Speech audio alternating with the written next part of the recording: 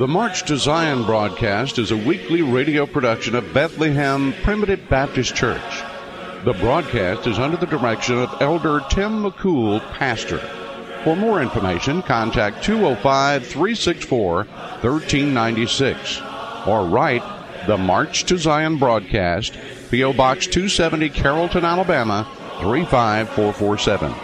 Stay tuned for a message of God's sovereign grace. Good morning. This is Tim McCool, pastor of Bethlehem Primitive Baptist Church and director of the March to Zion broadcast. It is my great blessing and privilege to share this time with you. I invite you to come and worship with us at Bethlehem Primitive Baptist Church. We meet each Sunday morning at 10:30 and the second and fourth Wednesday nights at 6 o'clock. Our website is bethlehempbc.org. That's bethlehempbc.org. I'm also pleased to announce the March to Zion broadcast is now affiliated with Grace Alone Radio Network, an internet radio ministry that broadcasts around the clock and around the world. You can download the app on an iPhone or Android by going to the website. It's gracealoneradio.net. That's gracealoneradio.net. I would also love to hear from you. You can reach me easily at my email address. It's tim@timmccoolaw.com. That's tim@timmccoolaw.com. Following this song, we'll bring to you a message from the Word of God.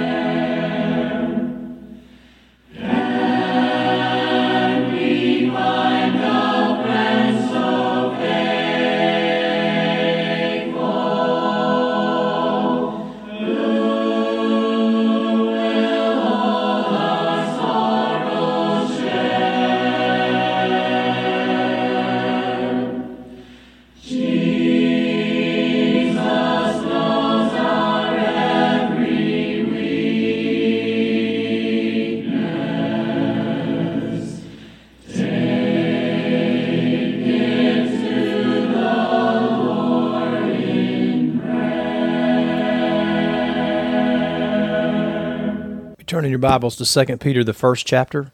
We continue preaching from 2 Peter chapter 1. We've been doing this for many months, and I hope and pray that the Lord continues to bless in this endeavor. 2 Peter chapter 1, and we're going to look at verse 16 this morning. 2 Peter 1 and 16. For we have not followed cunningly devised fables, when we made known unto you the power and coming of our Lord Jesus Christ, but were eyewitnesses of his majesty. We just finished speaking about how Peter emphasized the importance of remembering 3 times from verses 12 to 15. In those 4 verses, 3 times in 4 verses, he says, remember, remember, remember. He wants us to remember the doctrine of the Lord Jesus Christ, the truth that's written in the Word of God, that's plain as day when we let the Word of God say what it says and mean what it means, and not try to let things hinder us or become stumbling blocks or what we've thought about Scripture or what we've been told someone says, but what we see there ourselves. As the Bereans in Acts 17 were more noble than others around because they searched the Scriptures daily to see whether or not these things were so. I tell you, child of God, I've been blessed to deal with many people over the years who have been brought up to believe a different way and came to see the truth of the Word of God. Those that have come up differently and heard different things and been taught different doctrine that was not according to the Scripture have confessed to me readily that it was not easy in untangling all of the things that had been brought to their attention throughout many years of going and hearing certain types of preaching, whatever the doctrine might have been. It's not easy to untangle it, but the rest assured it can be untangled. It can be figured out. Now this morning, we want to focus in on 3 little words there in verse 16, where Peter refers to cunningly devised fables. And I'm going to borrow a phrase that we hear very often today so that we can kind of put it into context of today and understand what Peter's talking about in reference to what we know today. Cunningly devised fables is what Peter calls it, and I want to use, because I'm sure everyone's familiar with this phrase, urban legends. We've all heard the phrase urban legends, and it usually carries some type of fable or myth relative to something that's happened somewhere in the country. Maybe there's a seed of truth. Does something happen, it gets embellished and embellished and embellished until it becomes this legend. I'm not going to spend time referring to any of those legends because most of them are silly and they're not worth mentioning. I just want to borrow the phrase urban legend, and I want to add one word to it. I want to talk to you about spiritual urban legends. That's the same thing that Peter refers to when he says cunningly devised fables. The word fable there comes from the word that we know today of myth. A myth, something that is not true, or something that may have a seed of truth in it, and it gets embellished and turned and twisted and added to and even taken away from until it becomes a total fable. And several times you'll find the Apostle Peter, the Apostle Paul referring to fables. Let's don't be turned to fables, a myth.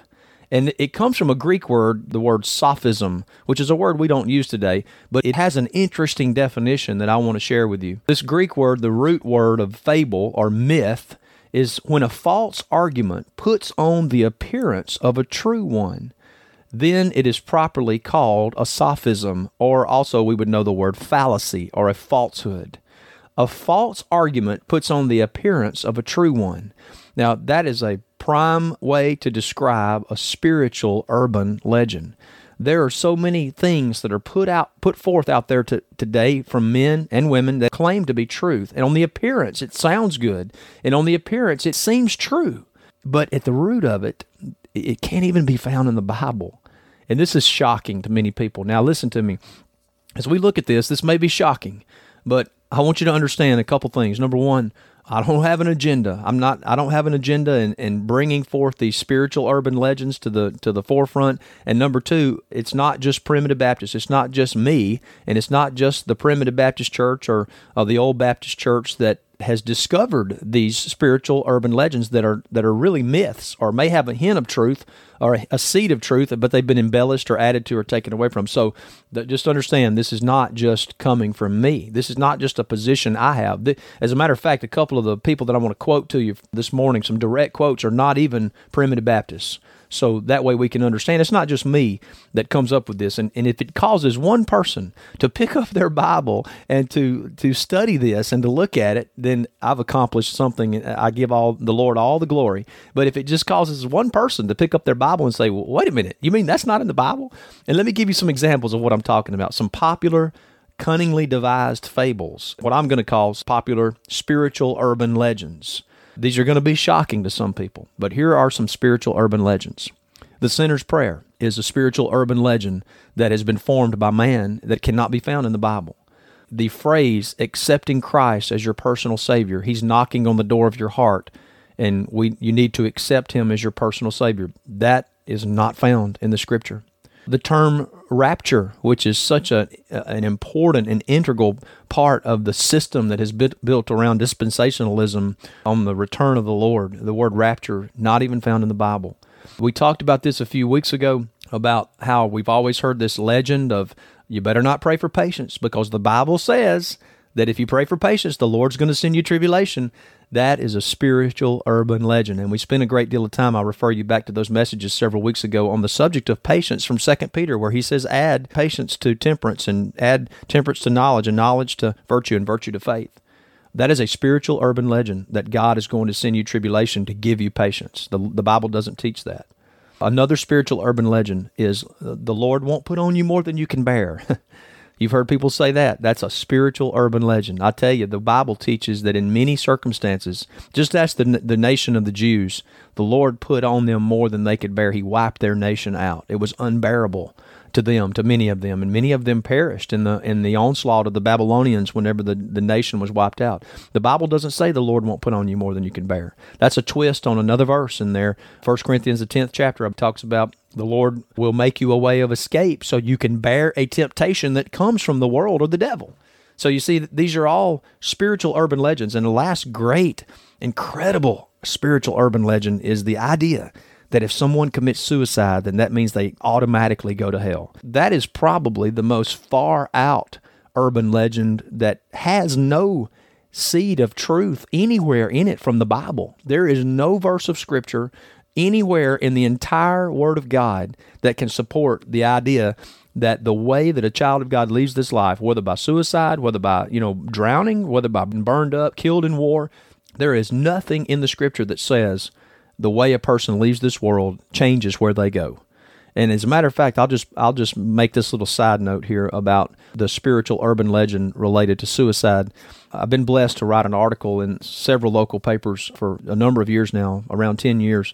And of all of the articles that I've ever written, I wrote a series on suicide 3 or 4 years ago. I wrote 3 articles, one that printed each week, and I took up the 3 most well-known and recognizable suicides that are in God's Word. The suicide of King Saul in the Old Testament, the first king of the nation of Israel, the suicide of Samson, and the suicide of Judas Iscariot, who was the traitor. We looked at that in a different article each week, showing and proving from the Scripture, plain as day, it's right there in the Scripture, that the way that those people left this world made no difference on where they went. In other words, God had his people, and in the case of Judas Iscariot, he went to his own place. So the way they left this world never changed where they went. And without exception, listen to me now, listen. Without exception, I cannot tell you that is the greatest response I've ever received from any articles that I've ever put in a paper had to do with that spiritual urban legend that you go to hell when you commit suicide. I even had a dear lady call me whose daughter had committed suicide many years ago, and expressed to me the relief that she felt in knowing what the Scripture truly said. Truly, as the Scripture made her free, and understanding that a child of God is held in the arms of Jesus and no man can pluck them out of his hand. Praise God for that. So you see, this isn't just, okay, well, let's dispel these spiritual urban legends, and then we could thumb our lapel and say, okay, well, we showed that doesn't exist. No, that's not what this is about. This is about truth. And this is about God's glory. And this is about being made free from a myth. And the myth of going to hell when you commit suicide, when you learn the truth about that how we leave this world makes no difference on where we go, then number one, that sets you free. It makes you free, and it also gives glory to God, because God won't lose a single one of his children no matter how they leave this world. So dispelling spiritual urban legends is not just about, okay, we can say we dispelled an urban legend. No, it is about God's glory. What does his truth say? What is the truth of God? So as we consider that these cunningly devised fables, I want you to see, especially from the one we're going to talk about this morning, I want you to see how nobody with just an evil intent came up with these legends. Nobody just set out one day and said, well, I'm going to deceive God's people and give birth to an urban legend. No, as you'll see from the one we're going to take up this morning, it happened over time. It happened little by little. I love the example that an old preacher gave one time that's a good example. that if you leave out of the Atlanta airport and you're headed to Los Angeles and the pilot sets his dial to arrive at Los Angeles at such and such time, if he is 1 degree off when he leaves the Atlanta airport, if he sets that dial 1 degree off, he's going to wind up in Washington State and not in Los Angeles airport. Because if the dial is 1 degree off, it doesn't look like it's off the first few hundred miles when it's in the air. But the next thing you know, it's going to continue to drift, continue to drift, continue to drift, continue to drift until it's way off. And that's how these spiritual urban legends oftentimes are born. So first, let's consider this accepted as truth, spiritual urban legend. And it is the idea that Jesus is knocking on the door of your heart, and if you'll let him in, if you'll accept him as your personal Savior, well, then you'll be one of his children. Let's consider this, and I want to give you a quote from a well-known preacher from the 1900s, A.W. Tozer. A lot of you may be familiar with him. He was not a primitive Baptist, and that's one of the reasons I want to emphasize that this isn't just a primitive Baptist thing or an old Baptist thing. This is others who have recognized these spiritual urban legends. Now, this is a quote from A.W. Tozer on the accepting Christ, that Christ is trying to get in. He can't do anything without you doing something. Now, this is a direct quote. Now, the particular attitude revealed here about accepting Christ is wrong because it makes Christ stand hat in hand somewhere outside the door waiting on our human judgment. We know about his divine person. We know that he is the Lamb of God who suffered and died in our place. We know all about his credentials, yet we let him stand outside on the steps like some poor timid fella who is hoping he can find a job. We look him over, then read a few more devotional verses and ask, "What do you think, dear? Do you think we ought to accept him? I really wonder if we should accept him." And so, in this view, our poor Lord Christ stands hat in hand, shifting from one foot to another, looking for a job, wondering whether he will be accepted. It will be at his word that the graves shall give up their dead, and the dead shall come forth. I love this. Alive forevermore. At his word, the fire shall burst loose and burn up the earth, and the heavens and the stars and planets shall be swept away like a garment. He is the one, the mighty one, and Mr. Tozer has an exclamation mark there. And yet there he stands. How grotesque can it be? The question ought not to be whether I will accept him. The question ought to be whether he will accept me. He has promised to receive us, poor and sinful though we be. But the idea that we can make him stand while we render the verdict of whether he is worthy of our acceptance is a frightful calumny or puzzle, and we ought to get rid of it. And he quotes John 15 and 16, "You did not choose me. You have not chosen me, but I have chosen you." And Mr. Tozer has been dead for many years now, but I heartily amen these words. I think he hit the nail on the head. I think he figured that out completely. This spiritual urban legend, this idea that Jesus is wringing his hands, and I love how he put standing hat in hand, waiting for us to do something. This God who spoke the earth into existence and will speak and the earth will be no more, yet he can't get into our heart. I tell you, nothing could be farther from the truth. If you want to know the truth about whether or not we accept Jesus, the truth is found in the Word of God. And this is what you'll find in the New Testament. The word accept, accepting, or acceptance. It only occurs about 28 times. And only 10 or 12 of those times does it have anything to do with salvation. Only 10 or 12 times in the New Testament does the word accept, accepting, or acceptance, or some derivative thereof, have anything to do with salvation. And without exception, listen to me, child of God, let's dispel the urban legend that Jesus can't do anything unless we accept him. Let's dispel it, because without exception, every time that word accept, accepting, acceptance, or accepted occurs relative to salvation, it is always, without exception, referring to God accepting us, not us accepting him. Let me give you an example in Ephesians, the first chapter. In Ephesians, the first chapter, it says in verse 4, "According as he, God, hath chosen us in him, in Christ, before the foundation of the world, that we should be holy and without blame before him in love, having predestinated us unto the adoption of children by Jesus Christ to himself, according to the good pleasure of his will." That's God's will, not ours. "To the praise of the glory of his grace," God's grace, "wherein he, God, hath made us accepted in the beloved." And the beloved is Christ Jesus. You see, he's accepted us in Christ Jesus through the sacrifice of Jesus. He didn't offer Jesus to us. The Hebrew letter tells us that. He didn't offer Jesus to us. Jesus offered himself to God, and God accepted the sacrifice, and accordingly, when the sins were put away, we're accepted in him. Isn't that amazing how that can get turned around just little by little? Acts, the 10th chapter, would have been a good place for Peter to stand in front of Cornelius and said, "All right, now Cornelius, I've seen all this that you've done, and I've seen all the good things that are going on here, and you need to accept Jesus as your personal Savior." But that's not what Peter said. The urban legend is dispelled out of the mouth of the Apostle Peter himself, who also writes 2 Peter, which we are studying out of. In Acts 10 and verse 34, Peter opened his mouth and said, "Of a truth I perceive that God is no respecter of persons, but in every nation he that feareth him and worketh righteousness is accepted with God." See, that's God accepting. And we understand we're accepted in the beloved. Child of God, I encourage you to look at it, study it, make it your own. Don't just take my word for it. There's nothing to hide here. Get that King James translation out and look at what the words say there, because some of the new translations change the word around, by the way. You may not find the exact words that are included in the original translation in some of these new versions, but you'll find that every time the word accept, accepting, acceptance, or accepted occurs, it's always in reference to us being accepted by God, not our accepting Him or our letting Him in. So where did this idea of Jesus knocking on the door of your heart and we need to accept Him, let Him in and accept Him, where did it come from? Well, very briefly, there was an event early on in the New World, the world of the colonies in Europe in the days of the 1700s, 1600s, 1700s, around the Reformation time, called the Great Awakening. And in the Great Awakening, you had these great men like Jonathan Edwards, George Whitefield, and John Wesley and others that preached a radical repentance and a radical revival. And eventually, the biblical passage in Revelations 3 and verse 20 began to be a popular tool for the conversion of people that were not Christians. They would preach this. They would say in Revelations 3 and 20, in a way to appeal to people that were not followers of the Lord. And they'd say, "Behold, I stand at the door and knock. If any man hear my voice and open the door, I will come into him and will sup with him and he with me." This passage was written explicitly to lukewarm Christians. Notice it says, "It is he that hath an ear to hear, let him hear what the Spirit saith unto the churches." That's said over and over in Revelations 1 through 3.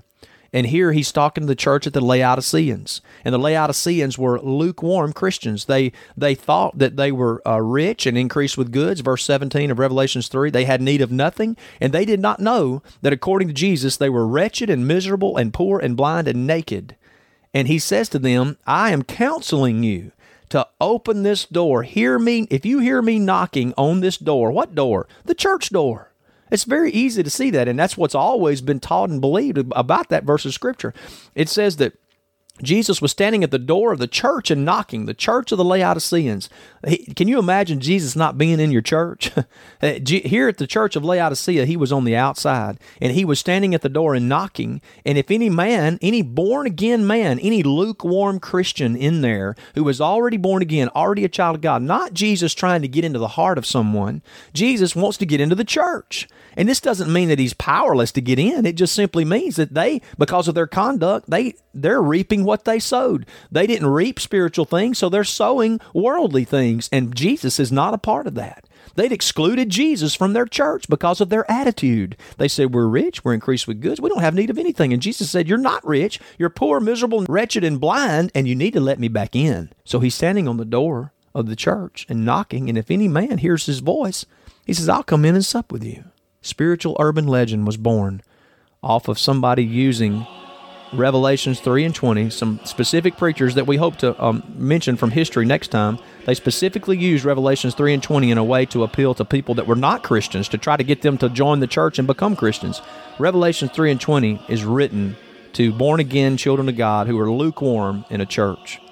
I pray the Lord will bless us to continue to look at these spiritual urban legends.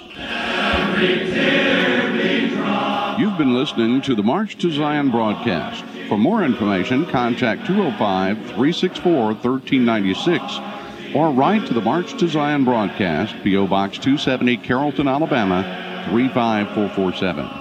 Bethlehem Primitive Baptist Church is located 7 miles east of Gordo and 10 miles west of Northport, just off Highway 82 on the Boyd Road near Ecola. Services are each Sunday at 10:30 a.m. and the second and fourth Wednesday night at 6:30 p.m. Please join us next week for another message of God's sovereign grace.